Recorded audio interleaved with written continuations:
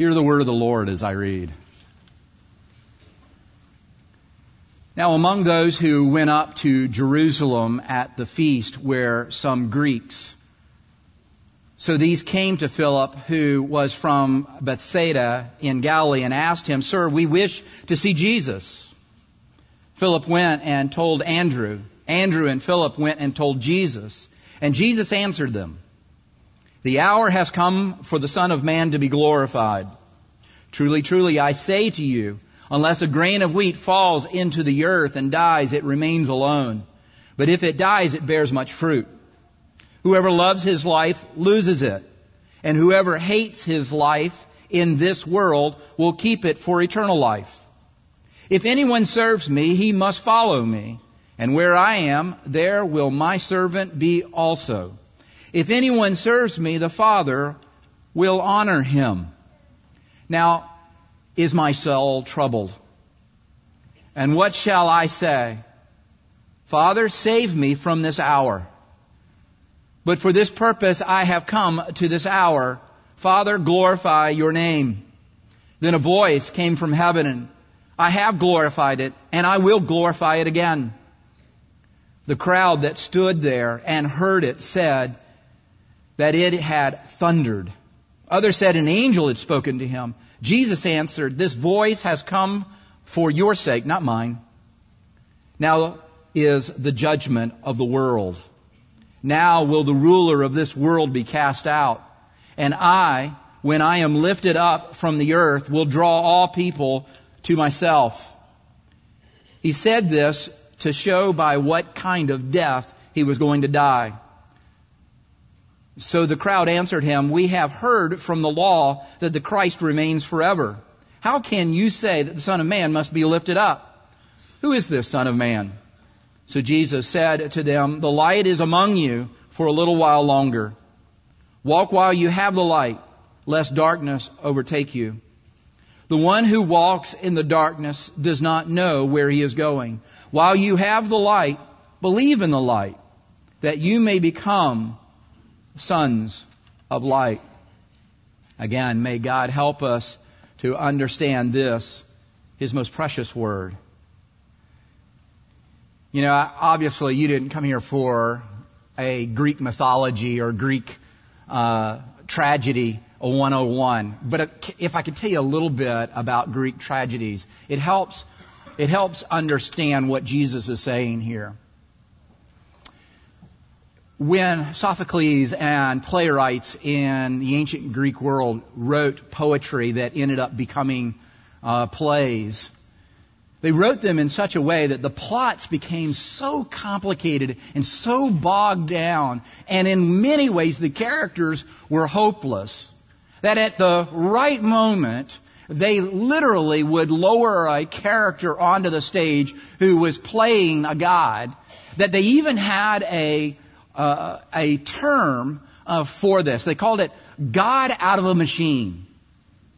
The idea was that when things get hopeless, and they almost always did in the Greek tragedies, when the plots become so complicated that they can't be resolved by humans, they would enter a god who would resolve everything.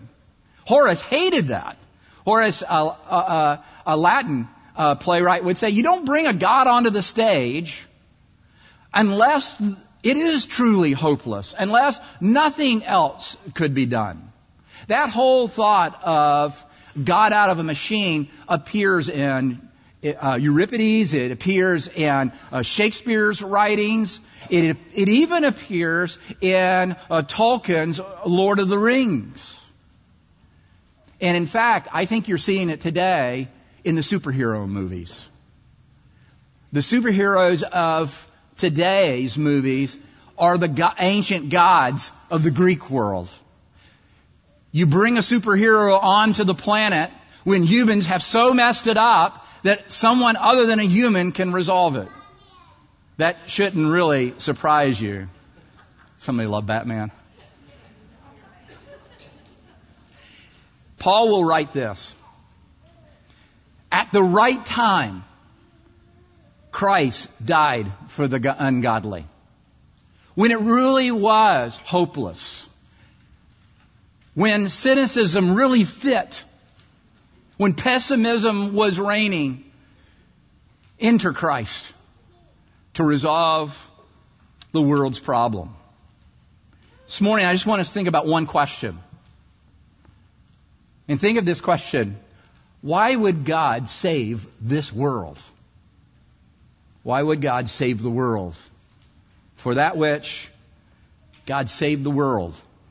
We know because the most famous verse, whether you're a Muslim or a Hindu or an atheist or a Christian, knows this verse. May not know where it is in the Bible. Or quite frankly, many of them know where it's referenced, but don't know the verse. For God so loved the world. John 3:16. We looked at it a number of weeks ago. For God so loved the world that He gave His own Son, that whoever believes in Him will not perish, but have eternal life. And then verse 17 goes on and says, for God didn't send His Son into the world to condemn it, but to save it. Why did God save the world? Because He loves the world. Because He loves the world. If you had to convict God for loving the world, I'm not sure He would call Christians as His witness. I don't think the world gets the impression that we believe that God loves our world. And therefore, I'm not sure He would put us on the stand to testify. We talk about terms of the world going to hell, the world burning up, the Left Behind series that, hey, my seat might be vacant because of a rapture. All of that kind of language gets into our culture and gets the impression that we don't care about the world and that our God doesn't care about the world. And so I think we need to spend a little time asking this question, why did God save the world? And what does it mean that He loves it? I want to tie that to something that Jesus says in this passage about that love. He's been talking about for some time now how much God loves the world, His creation. And then when Jesus begins to talk about His hour, He says to His Father, glorify your name. The problem we struggle with that is we don't tend to think of glory the way that the ancient people thought about glory. And so its meaning, its depth, its breadth, its beauty is lost on us. We tend to think of glory as an action, a heroic action. And there's some application that fits with that. But in the ancient world, glory meant weight. It meant heaviness. It meant importance, significance, that whatever it is, it matters. And so when you begin to think about love in that way, how much does love weigh? What makes a love important, significant, that it matters?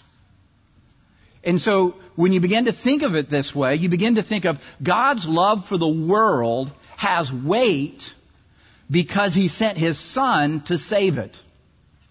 That is, God saves the world through the death of His Son. Why? Because He loves it is the weight of the love of God. That is its heaviness because of the cost.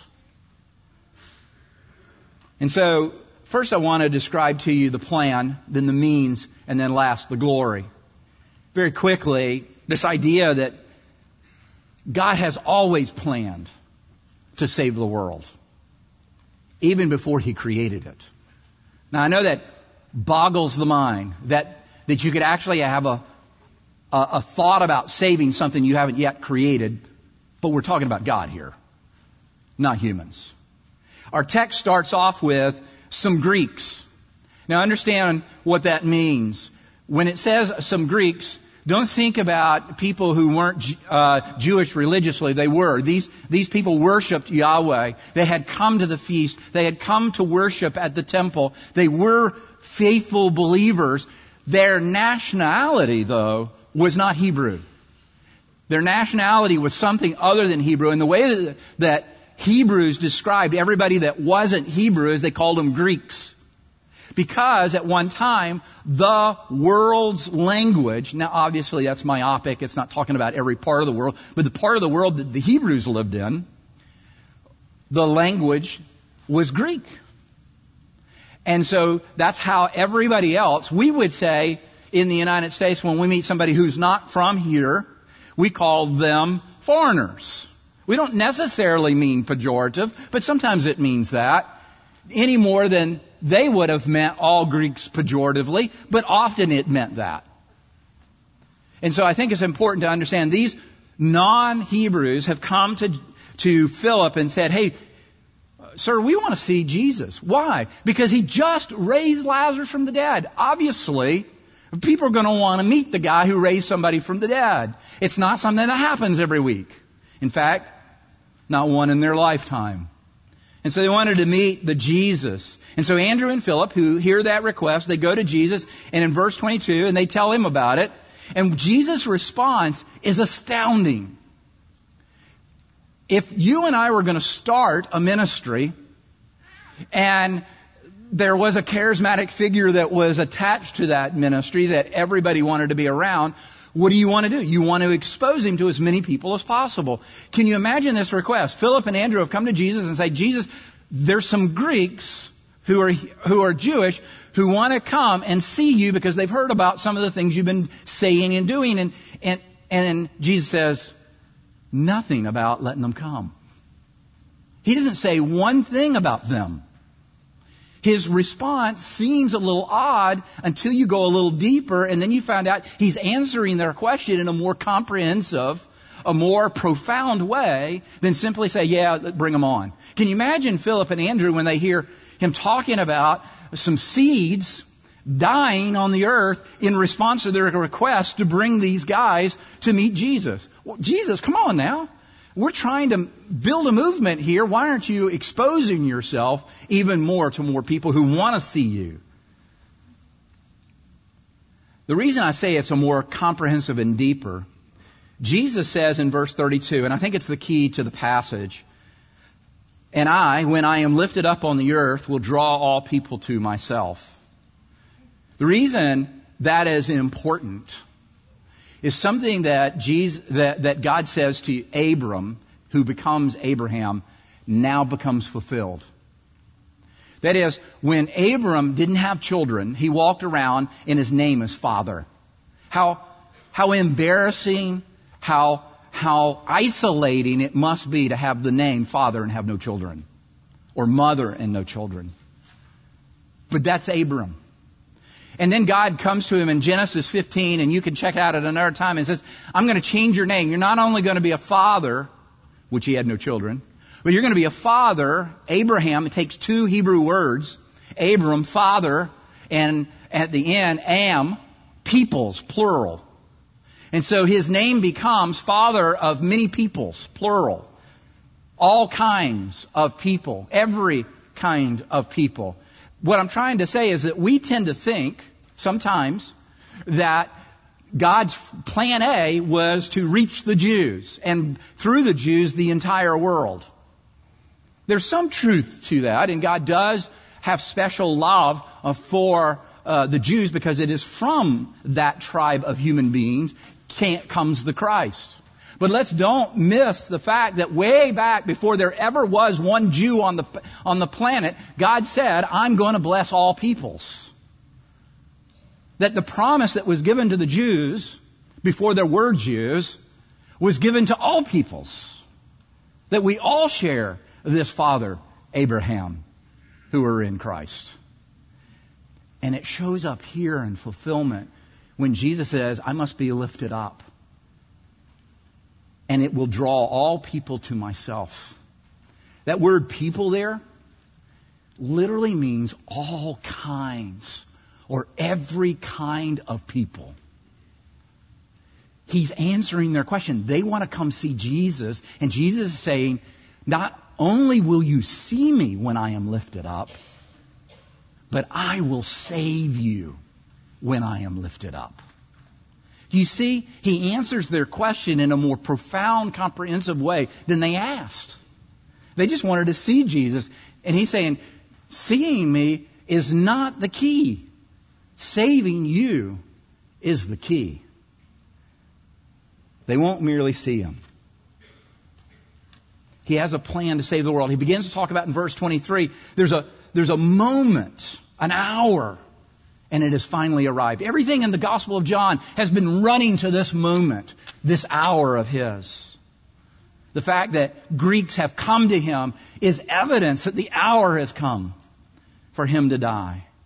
Kind of like the first leaf of spring. That there's been a plan from the beginning to save the world.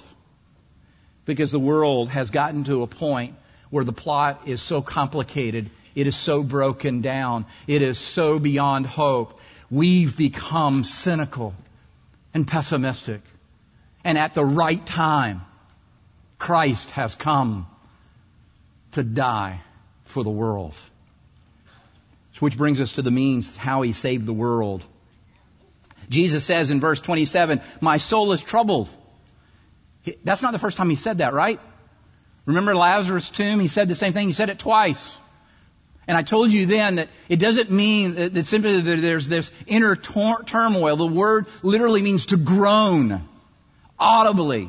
People could hear Jesus groan. He groaned at death, the fact that death had taken his friend, and that death was part of the human condition, and death is part of this world. And he's come to defeat death. Here he is saying, my soul is troubled. That is, I'm groaning over something. What's he groaning over now? Please don't read he's groaning over the plan. That was done before there was an earth, before there was one human being. He's not groaning at God's plan to save the world. He's groaning at the personal cost it will take to save the world. The weight of saving the world is what he's groaning about.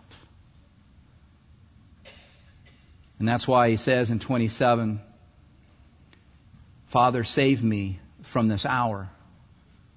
There's a question mark in my scripture, but in the original language there's no question marks because there are no punctuation. We've heard this before, or we will hear this again in the Garden of Gethsemane when he says, Lord, take this cup from me. Not my will, but thy will be done. For this purpose I have come.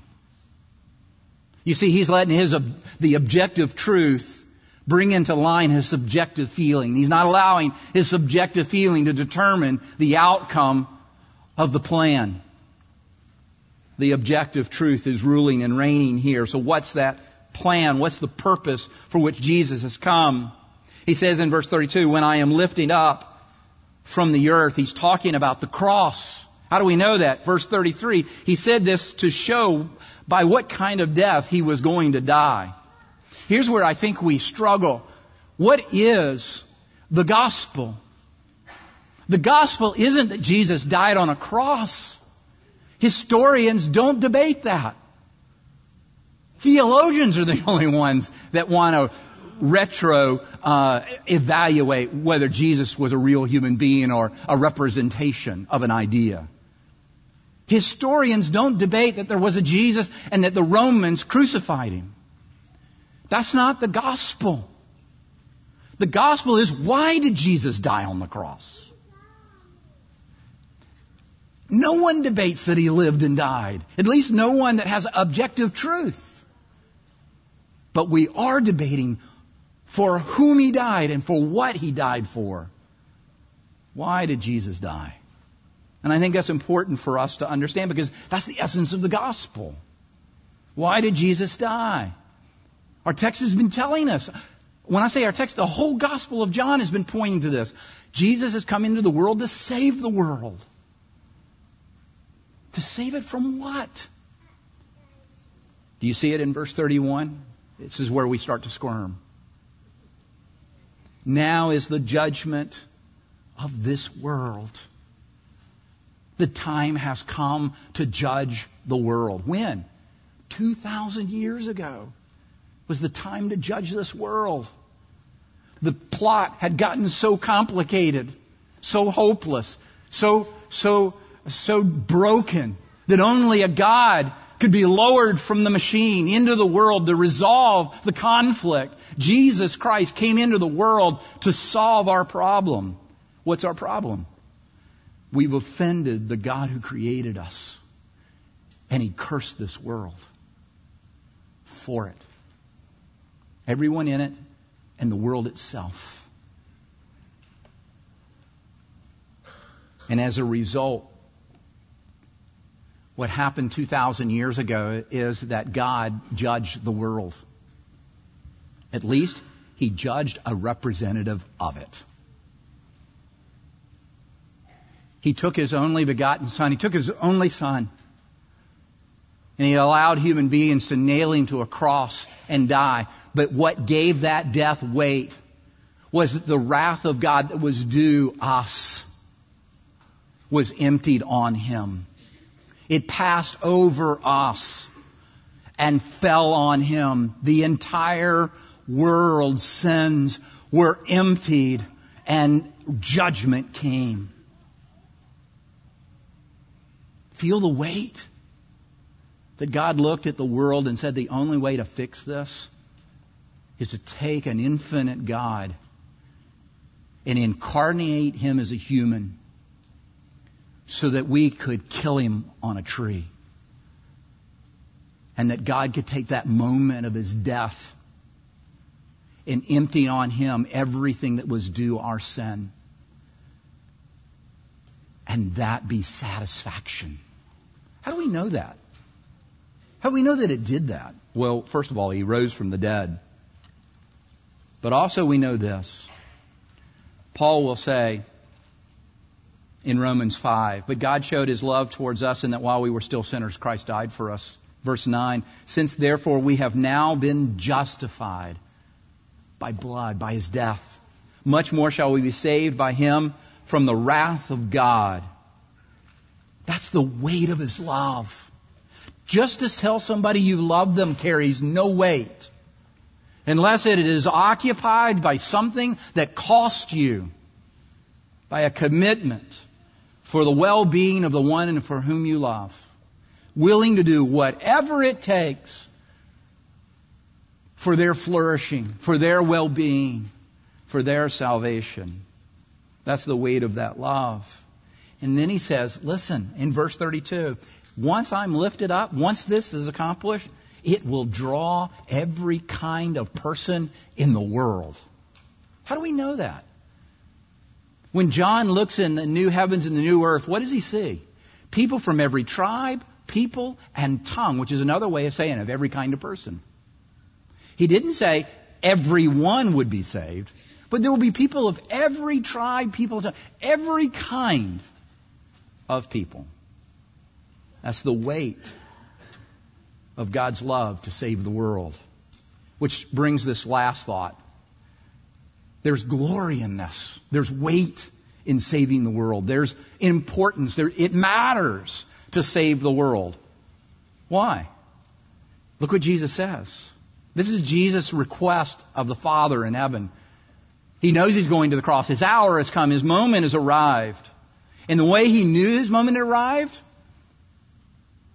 a bunch of Greeks came and said, can we see Jesus? He says, Father, glorify your name. You see it in verse 28. Jesus is saying, I want my death to matter. I want it to be significant. I want it to be important. I want it to define human history. I want it to define the cosmos. My purpose to save the world. And the Father answers him and says, a voice from heaven. That's God the Father in heaven. I have glorified it. When did God glorify His name? It means at least at creation. This is our Father's world. It means that He looks at this world and He says it is good. In fact, just so you don't get it wrong, He says it 7 times. It is good, it is good, it is good, it is good, it's good, it's good. And then the 7th time, just so you don't miss it, it's very good. Check it out, Genesis 1, and it ends at the very beginning of chapter 2. If God wanted a testimony that He loved this world, all He would have to put is Genesis 1 and Genesis 2 in front of someone. I created it. I love this world. I had so much love for my Son and the Holy Spirit that it spilt over, and that's what creation became. The outflow of that amazing love. But then Paul gets on that, and he says this in Romans 8. For the creation waits with eager longing for the revealing of the sons of God. If we stopped right there, we'd say, yes, we agree. They're waiting for us to be saved. But it doesn't just stop there. It goes, for the creation was subjected to futility. That is, because of human sin, the world carries the curse. Not willingly, but because of Him who subjected it, in hope that the creation itself will be set free from its bondage to corruption and obtain the freedom of the glory of the children of God. Do you hear what he's saying? I glorified it in creation. Then he says, I will glorify it again. You see it in that phrase?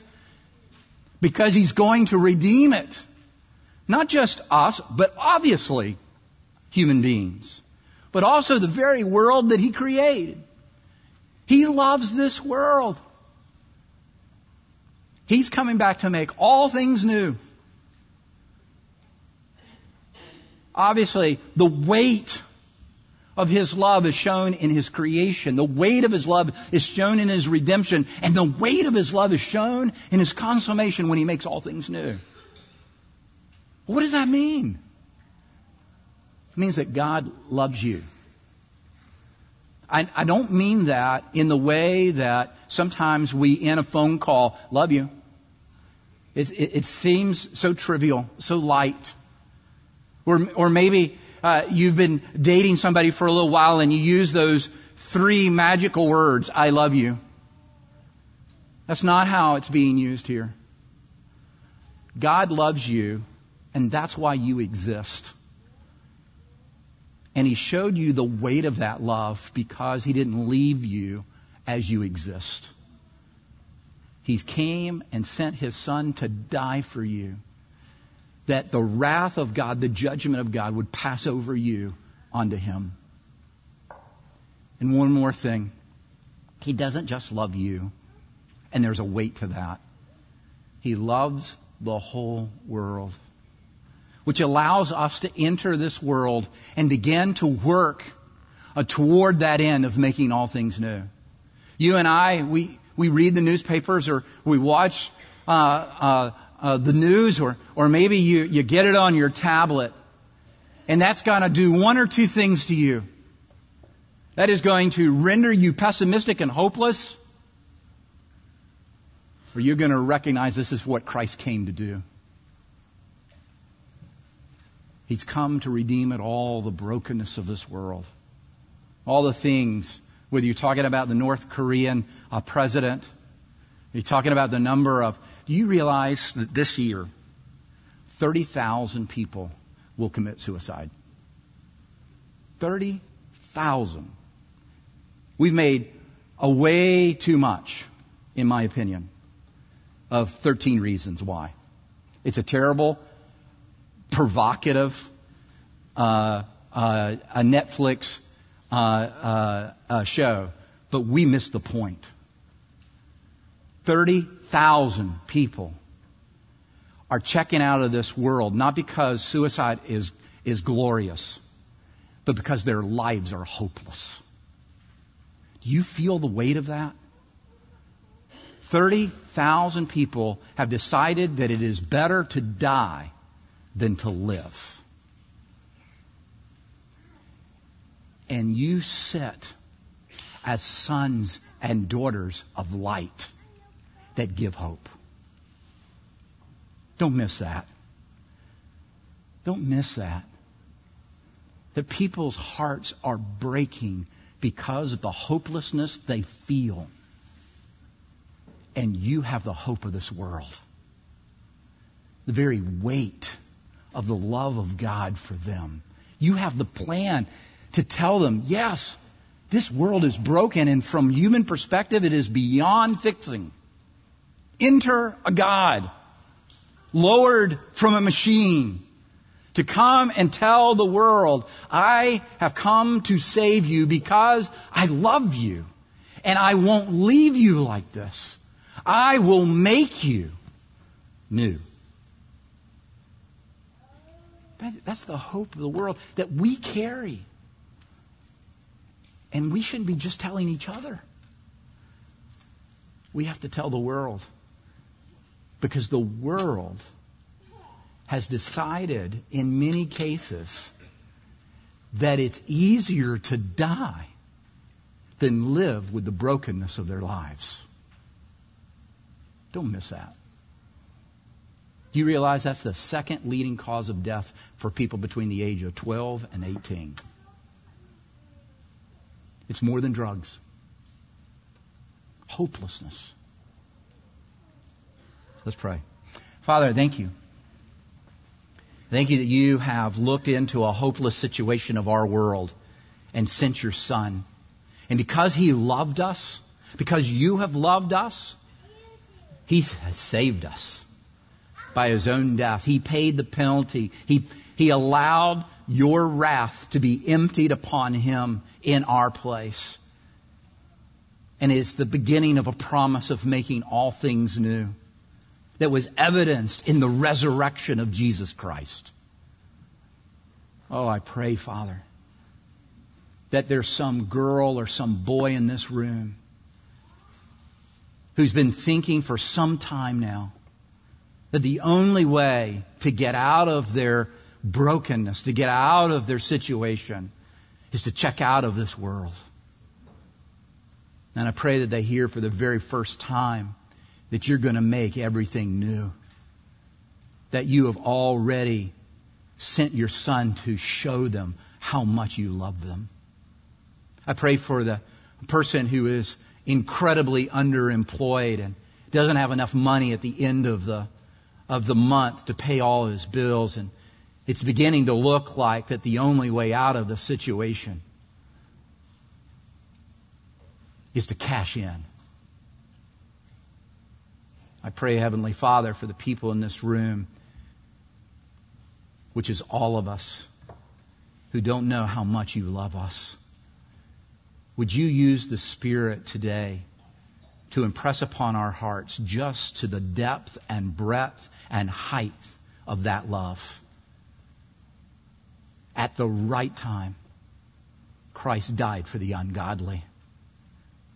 And I pray, Father, that we take that message into the lives of the people in which we have relationships, that we might give the hope of this world as sons of the light, because we walk in light. We pray in Jesus' name. Amen.